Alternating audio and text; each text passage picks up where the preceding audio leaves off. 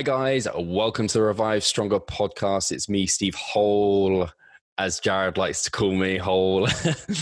We have Jared Feather on the podcast. Long time no see. This is Jared's third time on the podcast. I think by popular demand, he would have been on a lot more. So guys, this is like an exclusive shiny that we have to take special attention to. So enjoy this. Make sure you share the hell out of it. Make sure that you tag Jared a lot and make him feel really appreciated, because I really appreciate him coming on. He's a very smart dude, very humble dude. Contest prep coach at RP for Renaissance Periodization. If you aren't aware, has an MS in exercise physiology, and you're still studying now, right, Jared? Yeah, so I just got back into a pretty rudimentary curriculum just to get myself on track for a didactic program in nutrition. A lot of the classes I took in master's degree led to similar classes for nutritional sciences, but I have to take some general education courses to get me on track with the actual program in nutrition. So I'm taking those this semester, and then I'll be in the program next semester, and that'll take me about a year and a half to complete the internship, and then get my RD. So I'm doing the RD option, and then after that, we'll see, hopefully PhD. Very, very cool. Awesome. And for those of you who don't know, Jared is also a very, very competitive bodybuilder, and is like, if you're not watching the video, he's even got some decent biceps now. It took him a while, but he's got them now. Yours is still bigger, man. I'm staying away from you in London. I'm staying away. I wish they were bigger. So we'll roll right into the questions, because I think that's where the value is at. And actually, before we do that, this is kind of a special episode in a way, although I imagine by the time this comes out, we may have even sold out of tickets, because we only have, I think, 8 tickets left or something, which is incredible to know that we've sold out from the seminar in like a month. So thank you guys so much. That's amazing. Yeah, no, it's amazing to have Jared, Mike, or obviously Eric Helms, Alberto, are all over on the 9th and 10th of May in London. And so if there are tickets left, they'll be linked below and you can grab them. And this will give you a bit of a taster of what you can get, or maybe what you end up missing if you aren't coming. So yeah, let's rock into the first question, which was from Mohammed. And he asked, how different is the experience of managing fatigue and training with a natural competitor versus someone who is enhanced? So I can come at this from a couple of perspectives. As far as coaching, generally, someone who is enhanced, waited. They became they trained a little while before they started steroids. I don't know many people who started right away. So they tend to increase or accumulate strength very rapidly, especially when they're first starting off. So it might be a good idea to slowly increase their volume and sets to see where they sort of land as far as that initial shift in their MRV. What a lot of people will do is they'll change right away. They'll see all these strength gains coming, and they'll try to implement super heavy loads, and then they end up getting hurt.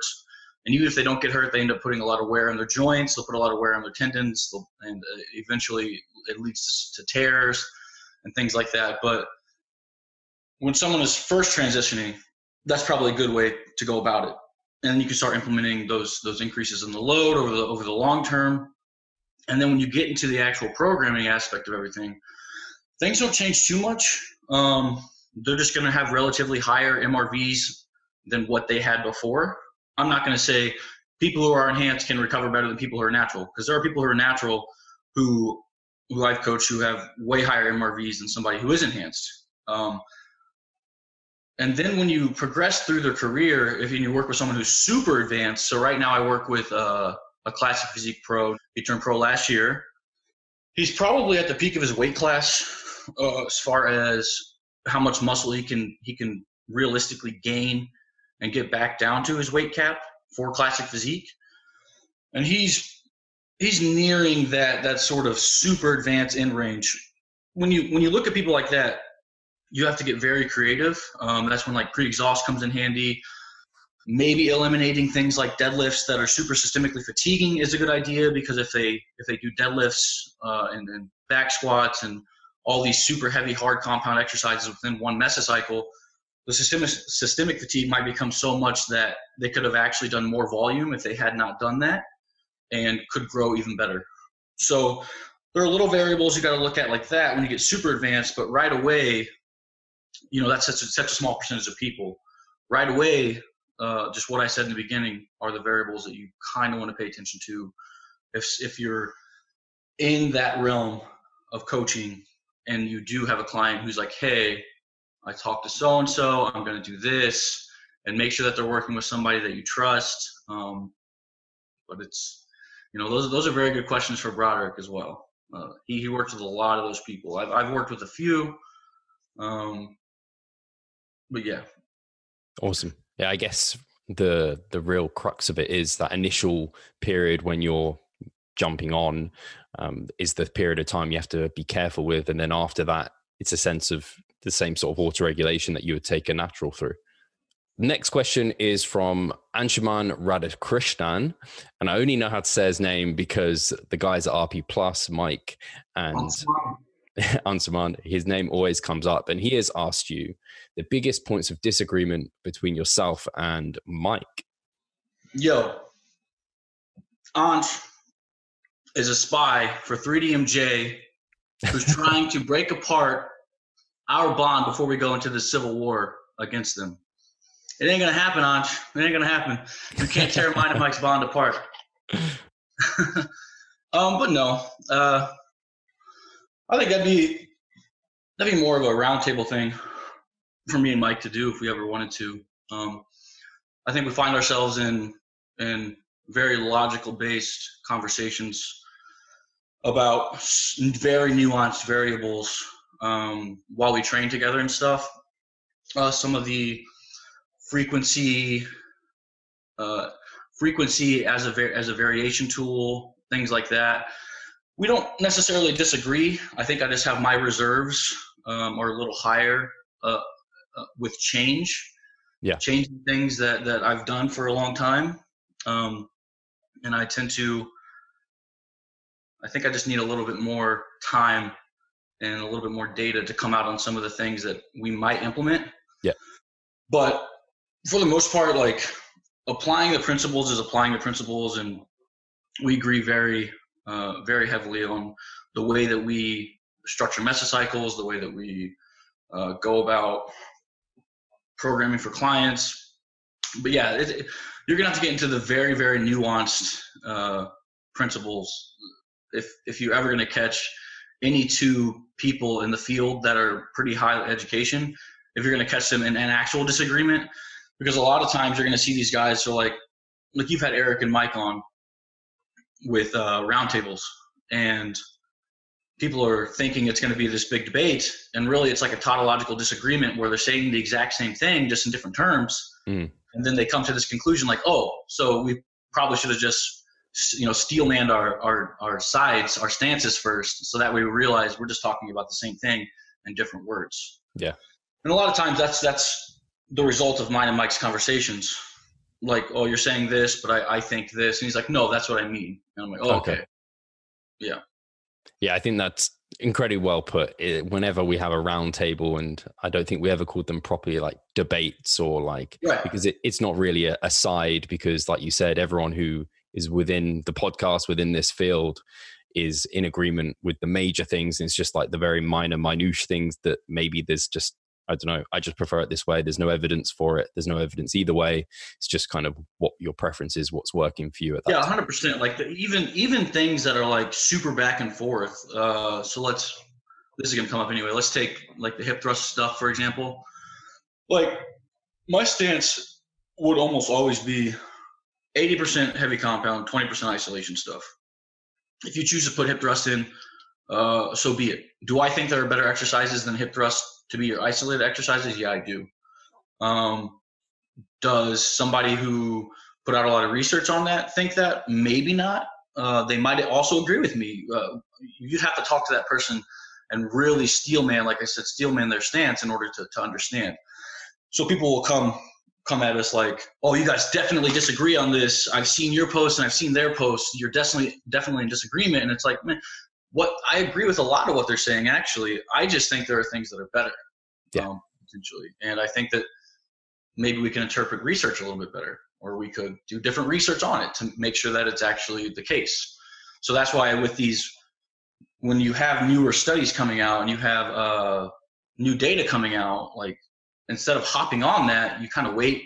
You wait for the meta-analyses, you wait for people to really interpret the data, and then you can make a theoretical response to a large collection of data whenever you really know. Other than that, it's just hypotheses, and you're kind of just saying stuff, and making it black and white is a little bit like, you're making it black and white for us. Let us talk about this. Like, let's get both people in one place, and they can discuss it, and then you can see what they mean.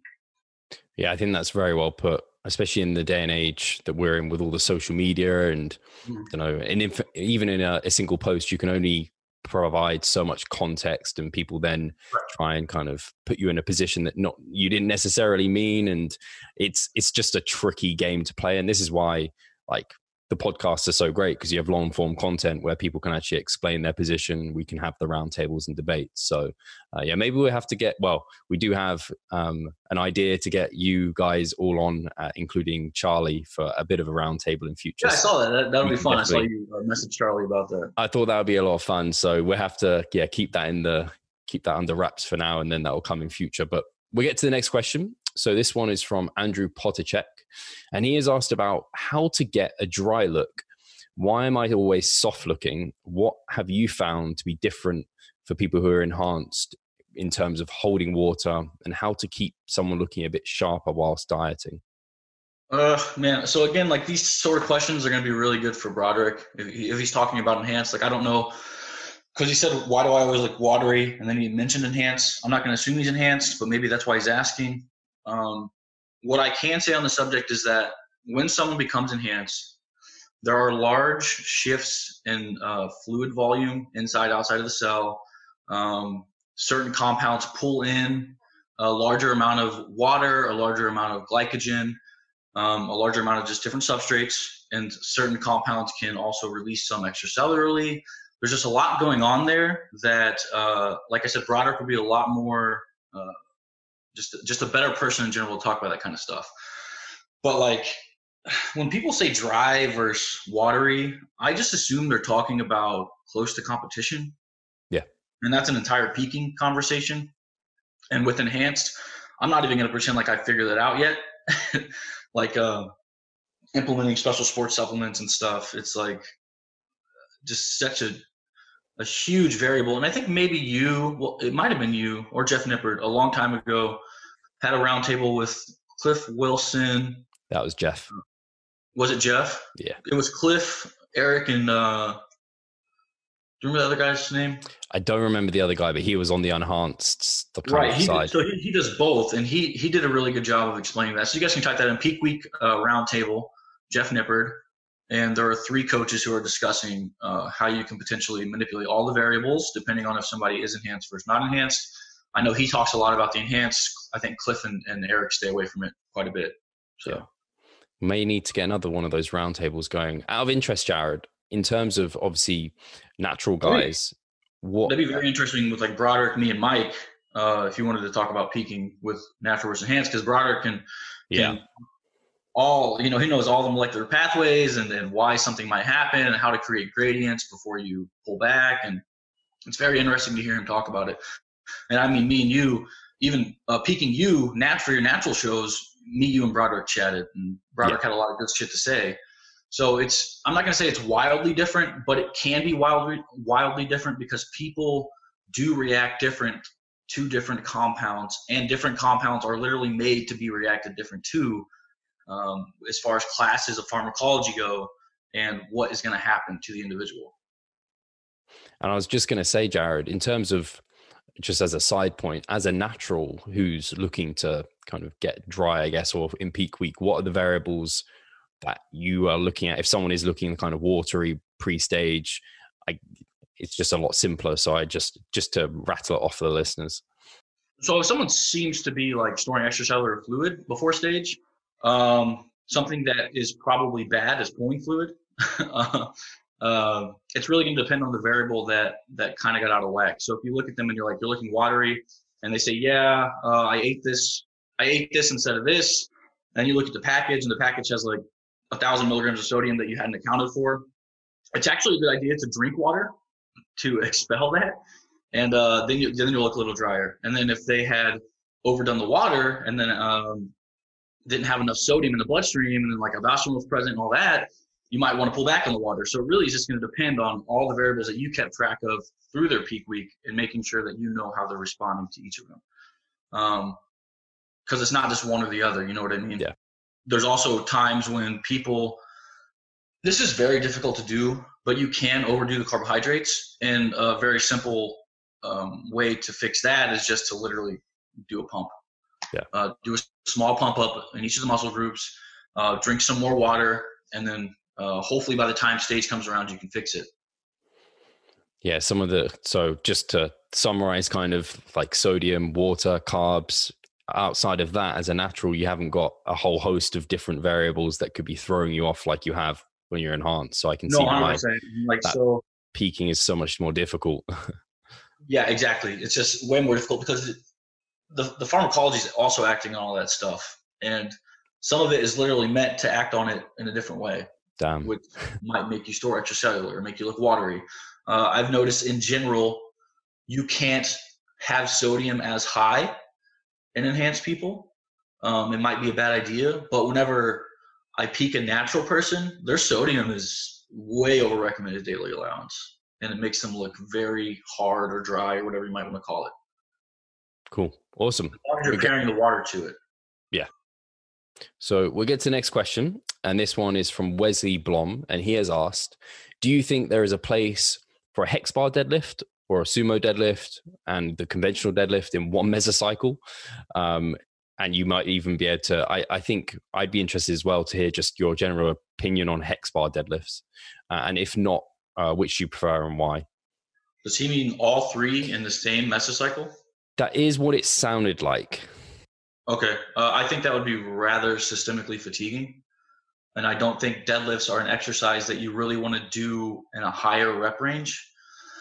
If you were to pick one to do in a high rep range, it would probably be hex bar deadlifts.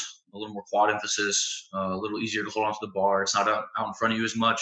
It's not putting as much, you're not taxing the erectors as much, so you're less likely to get hurt. So if you wanted to do like a sumo and hex bar or a conventional and hex bar, and this is for hypertrophy, obviously, because in strength, sometimes they will do, I won't say all three, but they'll do a lot of variations of both of the sumo and conventional. But if you're going to pair like a sumo and a conventional with the hex bar, so one or the other with the hex bar, it might be fine. You could definitely try that for your first day of the week. Could be your hamstring emphasis day where you're doing conventionals or whatever it may be.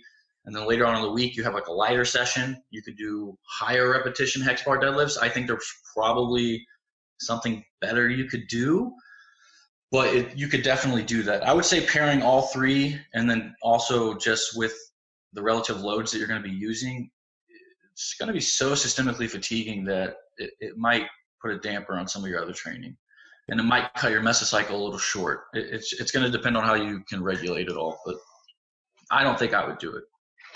Cool. Actually, while we're talking about deadlifts, you spoke about kind of the deadlift as someone's getting more advanced might not be the best tool, I guess, due to like the fatigue trade-off to the amount of stimulus. How do you decide whether or not you keep a deadlift in a program? I think it was 2017, your prep, you were deadlifting in like your video logs that you were doing there. So you were pretty advanced as a natural there. Is there a time when you're like, I'm going to trade that out? Have your opinions changed a little bit? Hi guys, Steve here. Just wanted to take a moment of your time to remind you of the Revive Stronger member site. Inside you'll find a thriving forum, a growing exercise library, presentations, research reviews, and courses. If you want to get involved, sign up via the description. So I think even in those, if you notice, it was more, they were variations of the deadlift that I intentionally would use less load on, especially because I was dieting down. I know I did sumos for the first meso, conventionals, and then I would make like a deficit or something. I also wasn't extremely strong in the deadlift, and I also made sure that I focused on my technique like no other. So low rack, always tight, etc. But when you notice that the deadlift is potentially impeding a client's recovery. And that comes by you obviously auto-regulating the client's week-to-week performance. So let's say they train their hamstring emphasis day, they do deadlifts, and then you notice like the rest of the week starts to suffer. And then you also notice the mesocycle ends early because they have to deload, but they're also in that rep range that you wanted them to be in. They're using the loads you wanted them to use. They're at the right relative intensity. That probably means it's just super systemically fatiguing and it's fucking with all your other training. At that point in time, it might be a good idea to trade it out. You also are going to want to pay attention to their feedback. And you're also going to want to just pay attention to, like I said, how their performance is doing. So. Cool. Awesome. Answered it really well. And we get to the next question. So this one is from Brandon James O'Donnell. And he said, is there any subtle changes Jared has made to his training setup over the past few years? Whether it's from an injury, stimulus fatigue, prioritization you're doing, any lifestyle circumstances?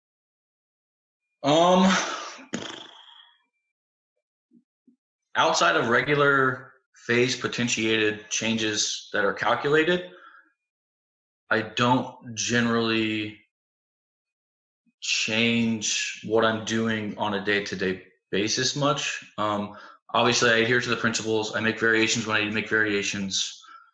And just when I come to a point in time when I need to maintain, I maintain.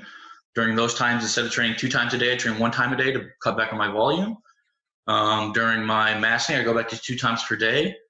I can tell you one thing that I did recently, if you would like an example. In Thailand, I ended up cutting my foot open while I was on a moped.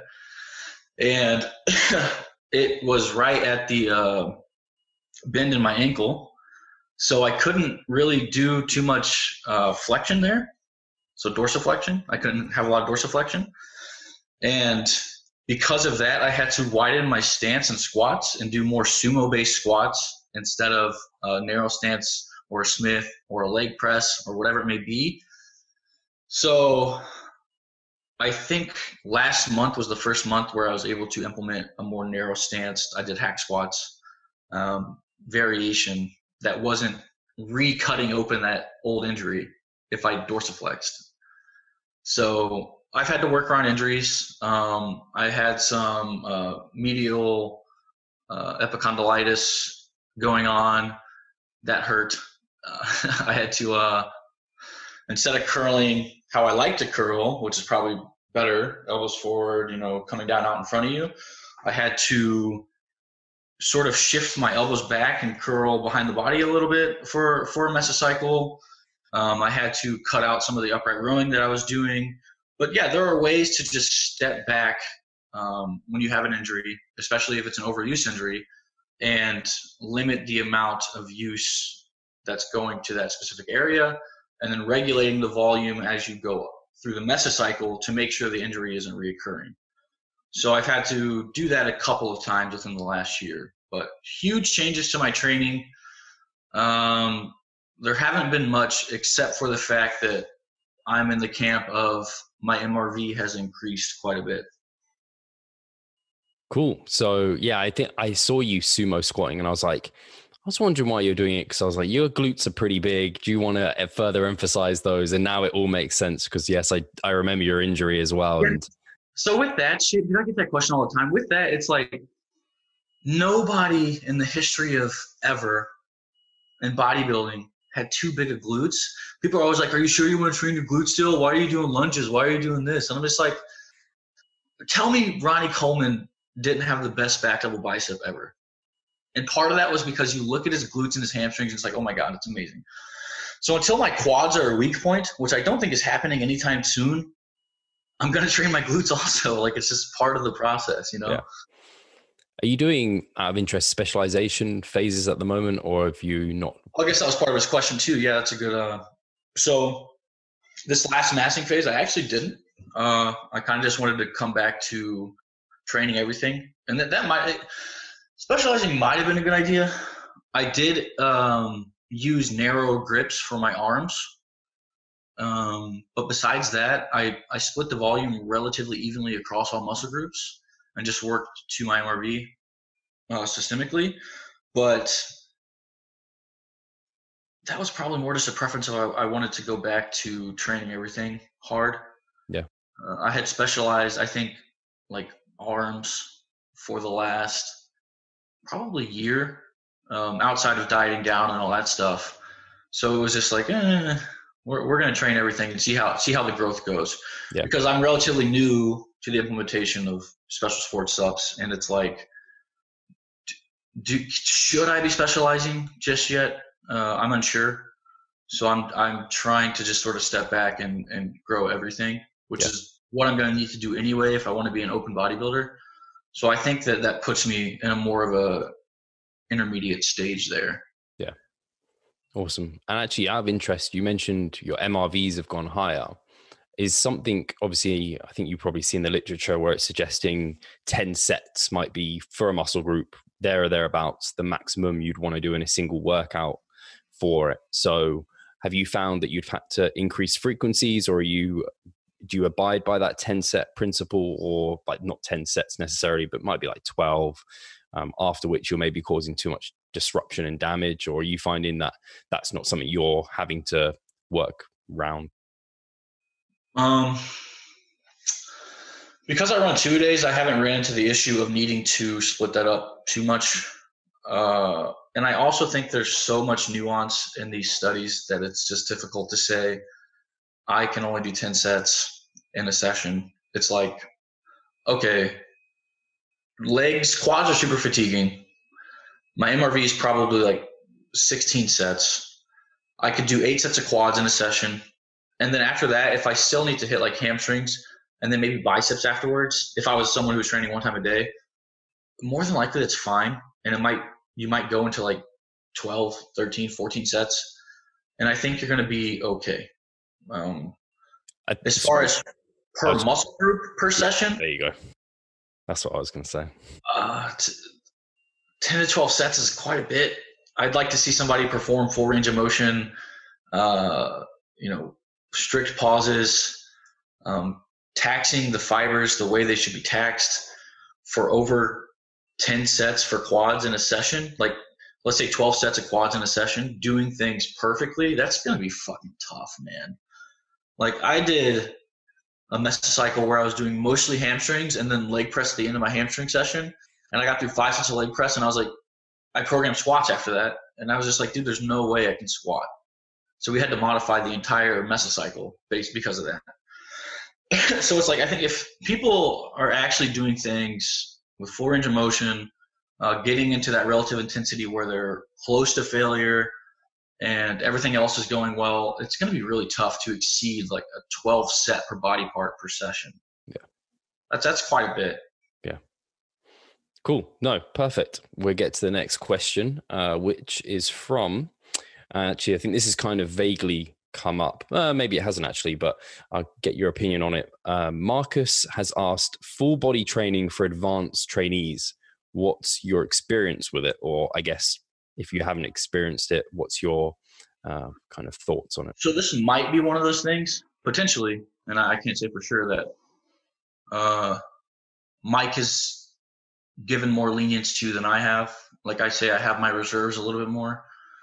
And I think I have my reserves because I do imagine there are physiological reasons why someone who is advanced has a certain stimulus threshold intra-session that they need to hit before they actually produce any sort of gains.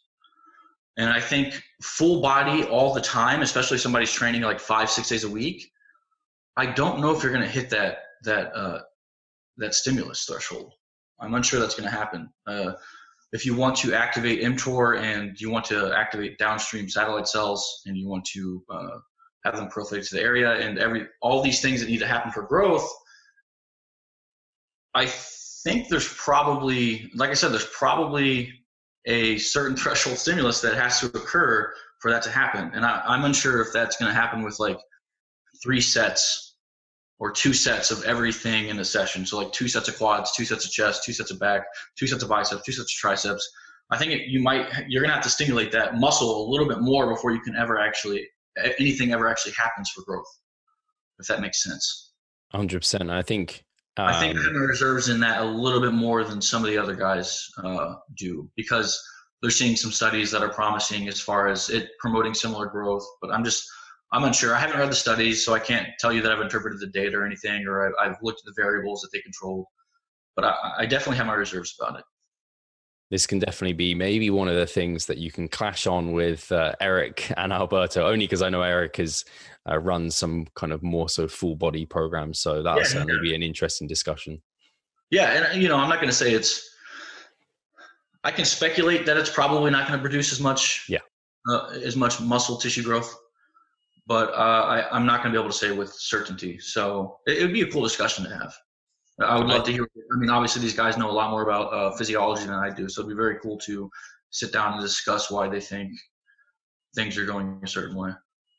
And I really respect that response, to be honest, because I think sometimes people don't acknowledge that they're speculating something, and they're more so saying it as no, this is a hard rule. This is definitely better. And it's like, no, for sure. I mean, that's what I mean about people like coming up with my stance for me, and then going and talking to somebody, and then them coming up with their stance and coming to talk to me like, hey, so-and-so said this, go talk shit. And I'm just like, man, I don't know about this.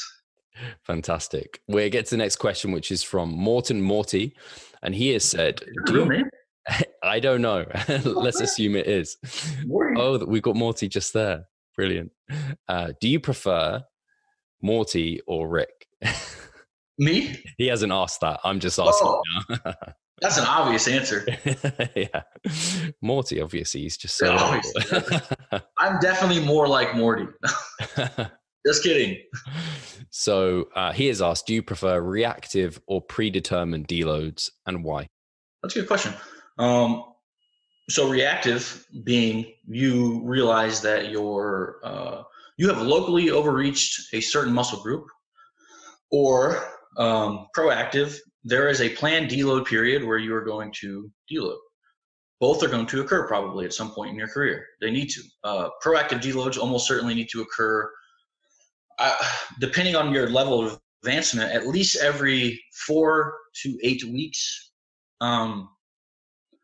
It's just going to be very hard for you to continue making gains if you are chronically overreached. It's just probably not going to happen. If you are locally overreached and you are early on in the mesocycle still, or let's say you ended a deload too early on accident. Me and Steve have had this conversation before. He did it once, I think. You end a deload too early, a proactive deload too early, and you start progressing in your mesocycle, and you realize my quads never recovered from the deload. And now my performance is going down. It's only week 3 of my mesocycle. I have 2 more weeks left. You could reactively deload that local musculature, and then the next week continue progressing as if it were fine. So both are more than likely, reactive are more than likely to occur at some point, especially with life stressors and things like that you can't control. And proactive, or I'm assuming the proactive would be the implementation of a deload that is planned. Those are for sure, they should probably occur. For sure, probably. Mike's going to give me shit for that. They should for sure occur at least every 4 to 8 weeks, I would say. Awesome. Brilliantly said. Let's get to the next question. That's what he means by proactive, I'm assuming. The implementation of a deload that is planned. Yeah, he said reactive and predetermined. So I don't know if maybe... Okay, predetermined. Yeah, perfect. Yeah. Yeah, I didn't know if maybe he was like, you set up a program and you're like, I'm going to deload week 5 no matter what. Or it's a case of I'm going to deload and it might be week 5, it might be week 4, it might be week 6. And that's the reactive element of it. Yeah, that's a fine thing too. If you realize that that you have, and that I assume what you're saying is actually what he meant.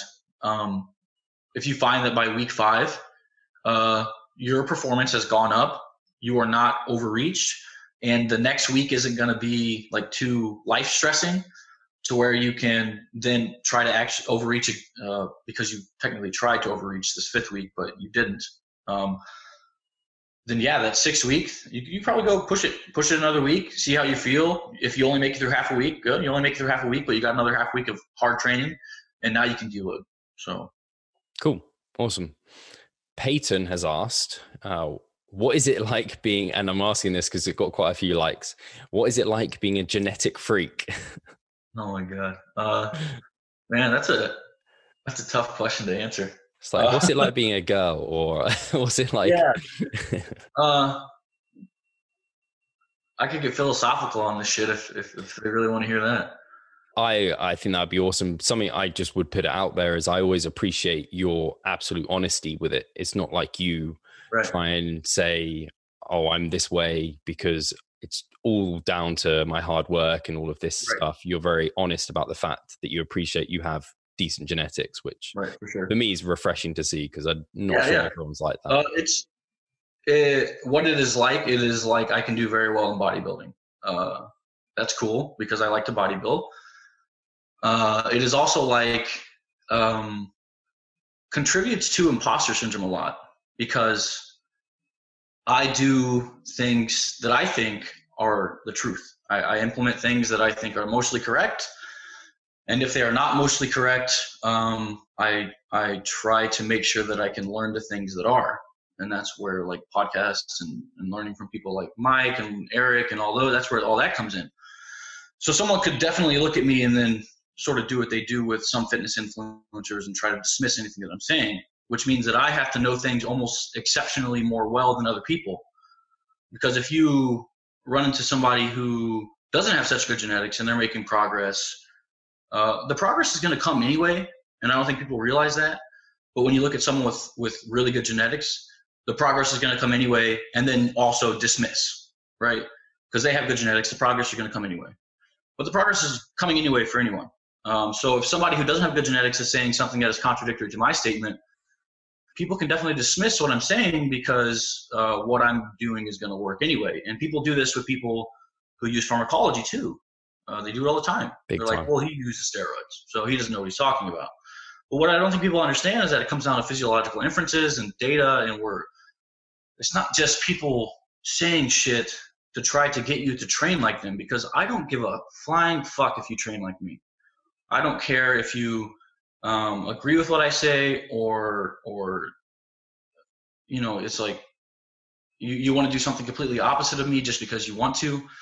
But what comes out of my mouth has nothing to do with the genetics of what's going on as far as my bodybuilding career.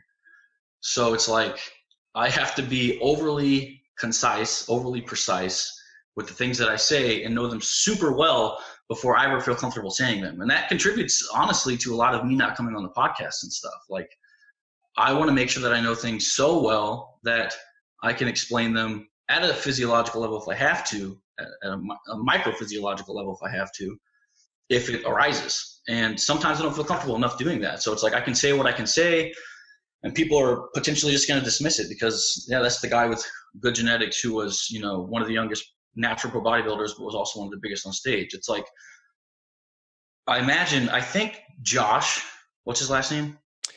I always forget his name. I just remember as Kenyan. Yeah. I think he's in an exercise physiology program.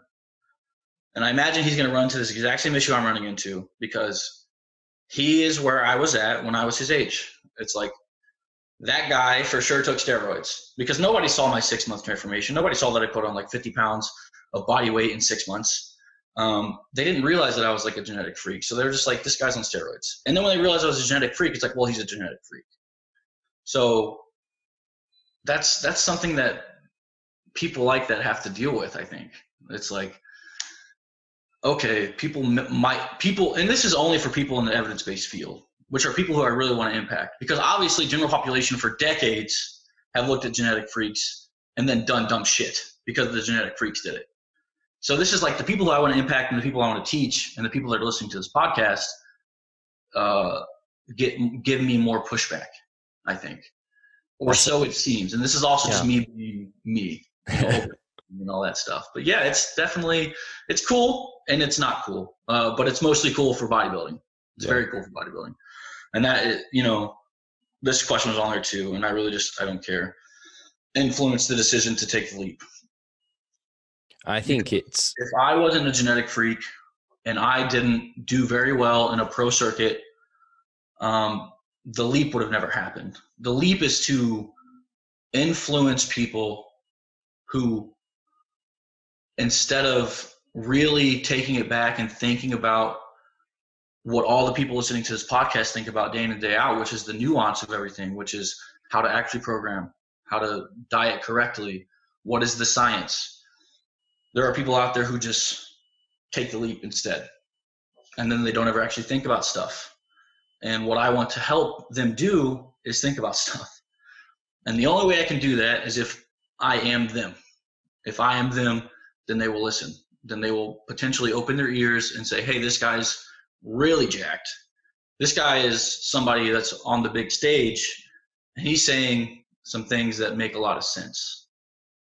And that's for sure why that happened.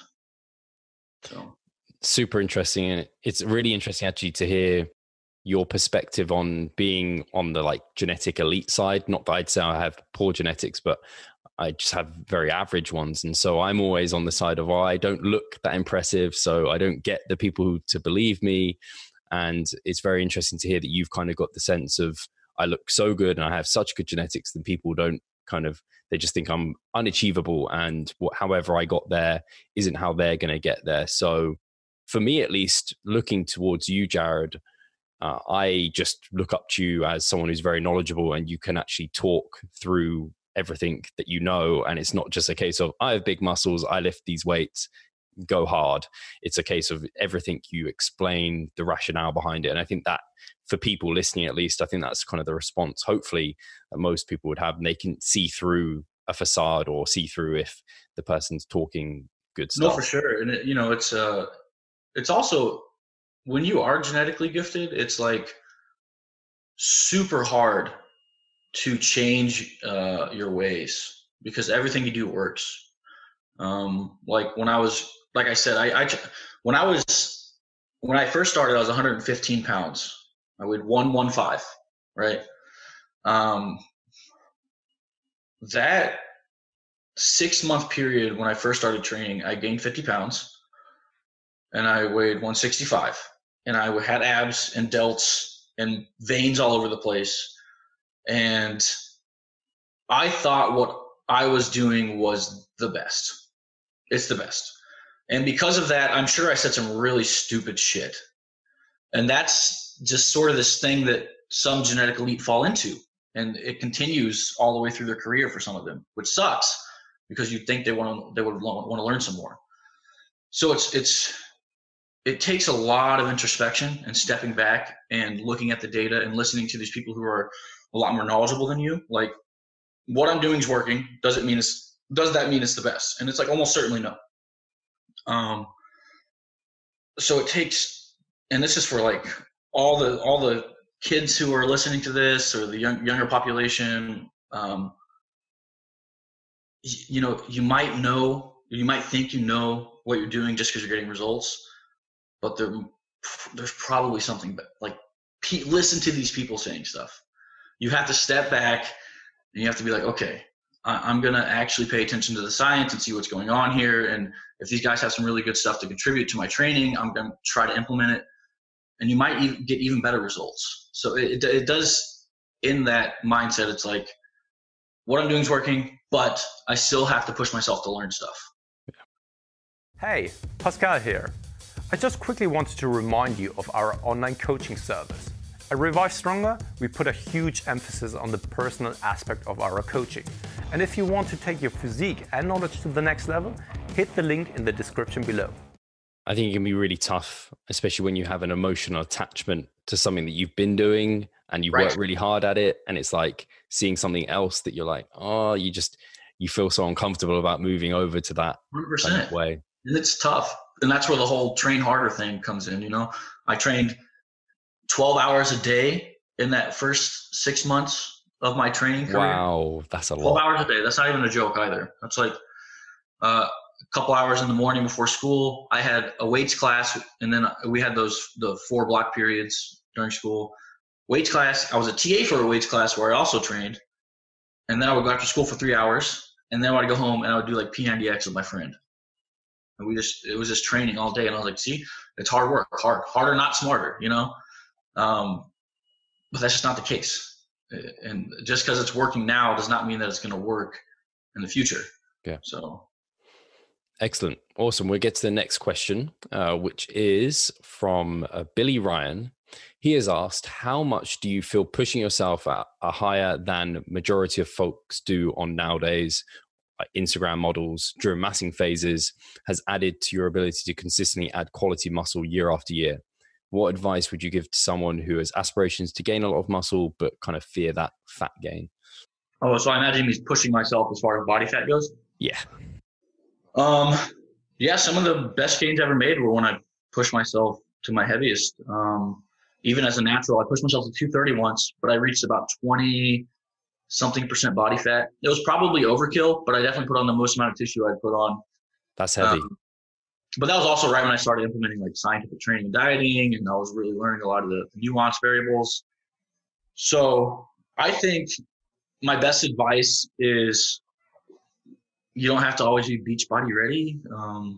If you want to be the best bodybuilder, we have to do what we must and not what we want. Because if I was to do what I wanted to do, I would just be like 165 abs all the time, I guess.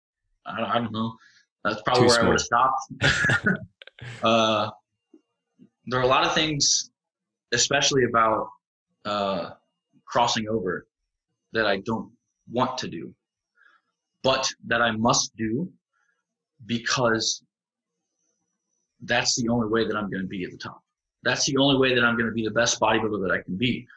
So you have to step back and separate your wants, or just assess it with the needs analysis, like what is the most important thing to me? If the most important thing to you is being like lean year round and like getting pussy or whatever it may be, then cool, whatever, do that. If the most important thing to you is being the best bodybuilder possible, there are trade-offs. There are opportunity costs. There are things you're going to have to do that you don't want to do, that you must do. And that even comes with like scientific training. Like sometimes I just want to go into the gym and pump out a fucking drop set of curls because I just want to pump. Sometimes that happens, even with me, and I'm just like, that'd be really stupid. I do what I need to do. So if your ultimate goal is to be the best bodybuilder possible, and your opportunity cost is being lean all the time with abs, because that's the next best thing, you just have to really ingrain what your biggest goal is into your mind and constantly remind yourself that that's what it is, and you're going to do the things that are necessary. Because as much as we all want lean gains, it's probably not optimal. It's not going to put on the most muscle tissue, and you've got to push it. Going back to Josh, I'm glad this kid did what he did. He go look at some of his massing pictures. He got up there. And fortunately for him, he doesn't store a lot of Android. He's exactly like I am. Like I have abs right now at 245, and it's all just down here. But he pushed his mass. And it's good to see somebody his age doing that. You just have to constantly remind yourself, like going above 15% is probably fine if you're not competing for a while. Let's say you take a couple years off. Going to 18 and back down to 10, 18, 10, that's fine. I think that's plenty of, as far as P ratio goes and the amount of muscle tissue you're going to gain versus fat. That's definitely okay. Continue doing that. And if you would like to time the dieting periods with like summers coming up or spring breaks coming up, totally cool. You can always push in the next best thing into some of those goals and periodize your biggest goal in such a way that you're still looking good when you want to look good. Fantastic. Do you think this I can only say like this past off season has been the most uncomfortable I've ever got in terms of a mass, and I think it's definitely paid off. And I wonder if, Jared, do you think there's anything to seeing new high body weights? I think natural sometimes, because growing muscle's so slow, especially as you're advanced, people get kind of put off from, and they slow their rate of gain and they kind of don't push as high. Do you think sometimes that's kind of caps people off and they don't gain as much muscle as they could? Do you think there's something to allowing body weights, like hit ever higher body weights in off seasons? Or yeah, there could be, for sure.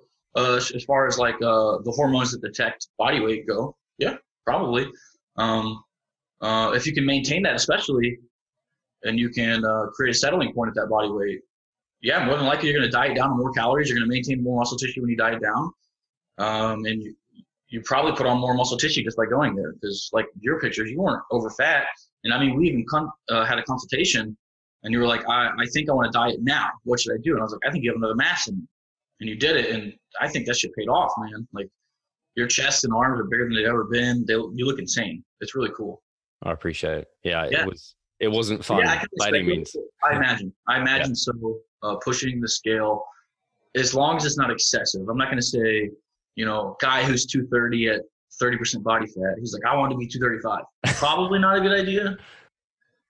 As far as the ultimate end goal for bodybuilding goes, as far as adiposity and maybe creating new fats, like, it's probably not a good idea.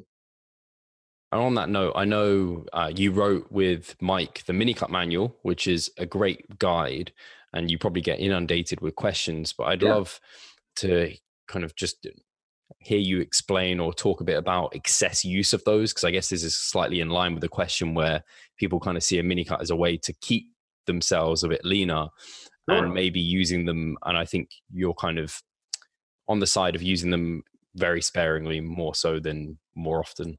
Yeah, so that's something that I think me and Mike, back to Ansh's question, we disagreed with at first. I think he was okay with the implementation of more frequent mini cuts, and I kind of had reserves about it. We discussed them, and I think we came to the conclusion that it's probably best to not run. I'll say two. I think we more than likely wrote that in the book, but I generally am only going to use one. So this is why I say that. So 2 mini cuts within a big massing block. Let's say or macrocycle. Let's say that's a year-long period. You run 2 macrocycles, and you do a bunch of massing. You're not going to compete, so you do a mini cut and a mini cut. What a mini cut can do is resensitize some of the anabolic pathways, because you're going to drop the volume down to hypocaloric maintenance volume for a shortened period of time while running an aggressive diet. If you go past that, you're probably going to lose muscle tissue, so it has to be like a shorter diet. But it doesn't resensitize those molecular pathways fully, because you're also hypocaloric still. So you're hypocaloric, which elevates a lot of the catabolic processes like AMPK, but you are at maintenance volume, which can resensitize some of the anabolic processes. Since it's not doing that fully, you go back into massing sort of with like the battery at 75%, right, instead of being at 100. And I think you developed the adaptive resistance a little quicker in that second phase of massing after the mini cut. So let's say you mass for 3 mesocycles, you mini cut, and then you try to mass for 3 more mesocycles. I'm unsure you get as much out of it as you did with these 3, right? Because of the only 75% battery thing. And then if you do that again after the second set of 3 massing mesocycles, I'm just unsure of how much growth you're getting when you go back into a hypercaloric period. So if you go 3 massing phases, mini cut, 3 massing phases, mini cut, 3 more massing phases, I don't know what you're getting out of those last 3. I can only speculate, but I assume you're getting a lot less growth. And it might have been a better idea to just run a maintenance period instead of that mini cut, and then like an 8-week, 10-week diet, and then mass from there to put on more tissue, because then not only you actually resensitized, but you have a better P ratio from the lower body fat. Cool.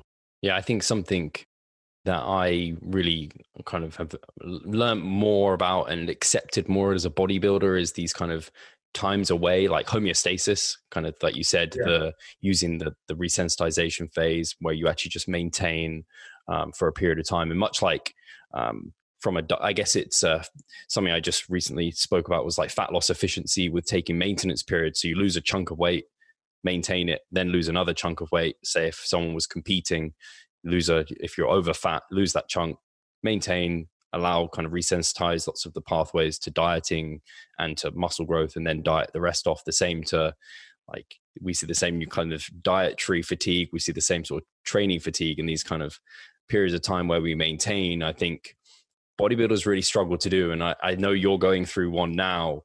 Is there a way you've managed to sell yourself on them more? Have you ever, I think I heard Mike talking about active recovery phases, whether or not they can kind of make the process quicker. I don't know if that's something you agree with or you've spoken to him about. Jump on your thoughts and feelings behind maintenance. Yeah. I'd have to hear Mike address that to know what you mean. Okay. Because an active rest phase is a period of 2 weeks in which you basically deload twice to recover some of the microstructures that probably don't fully recover during a regular deload.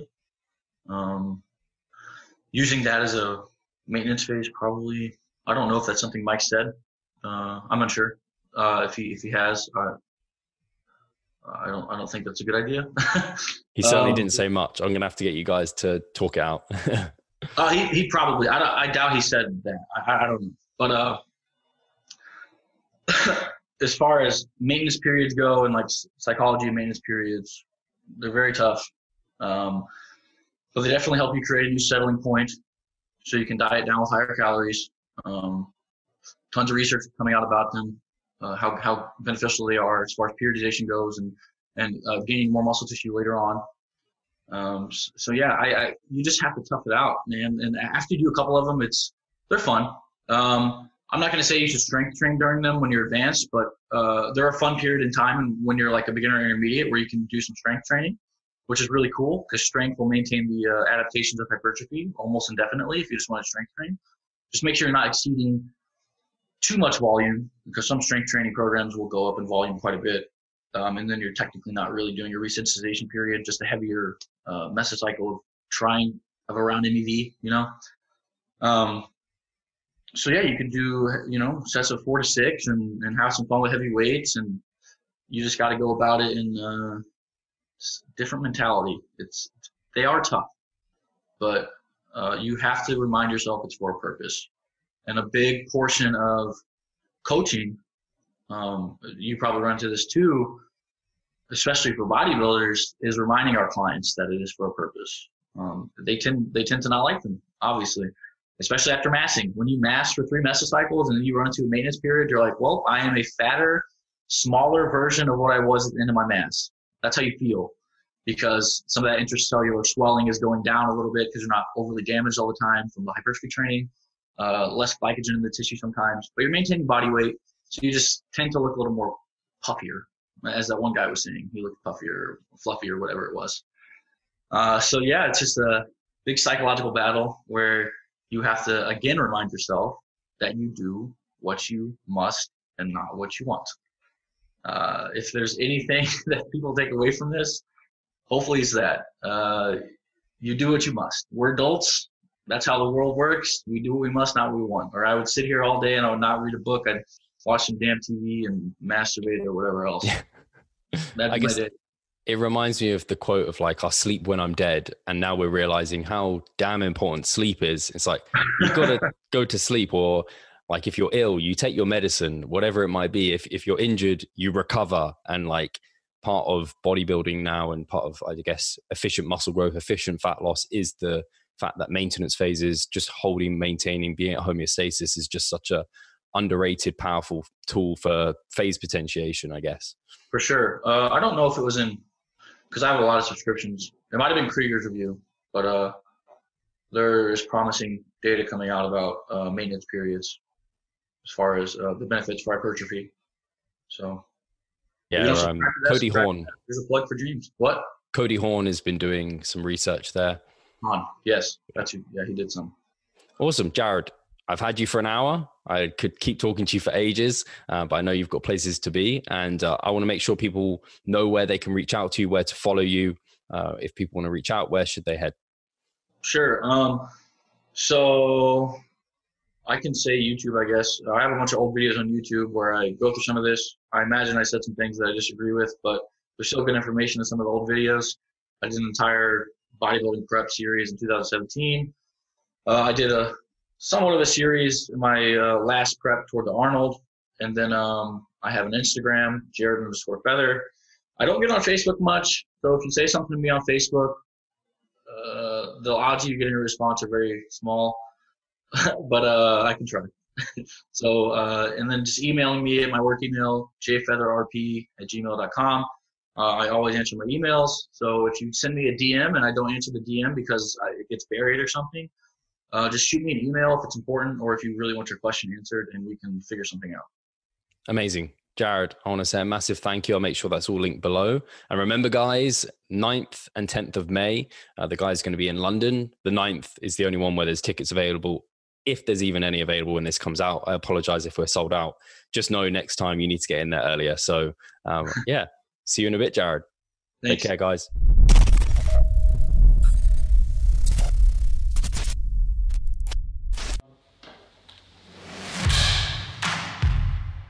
So I'm Steve Hall, founder of Revive Stronger and a coach of Revive Stronger. My name is Pascal Flor. I'm the co-owner of Revive Stronger and also a coach, of course.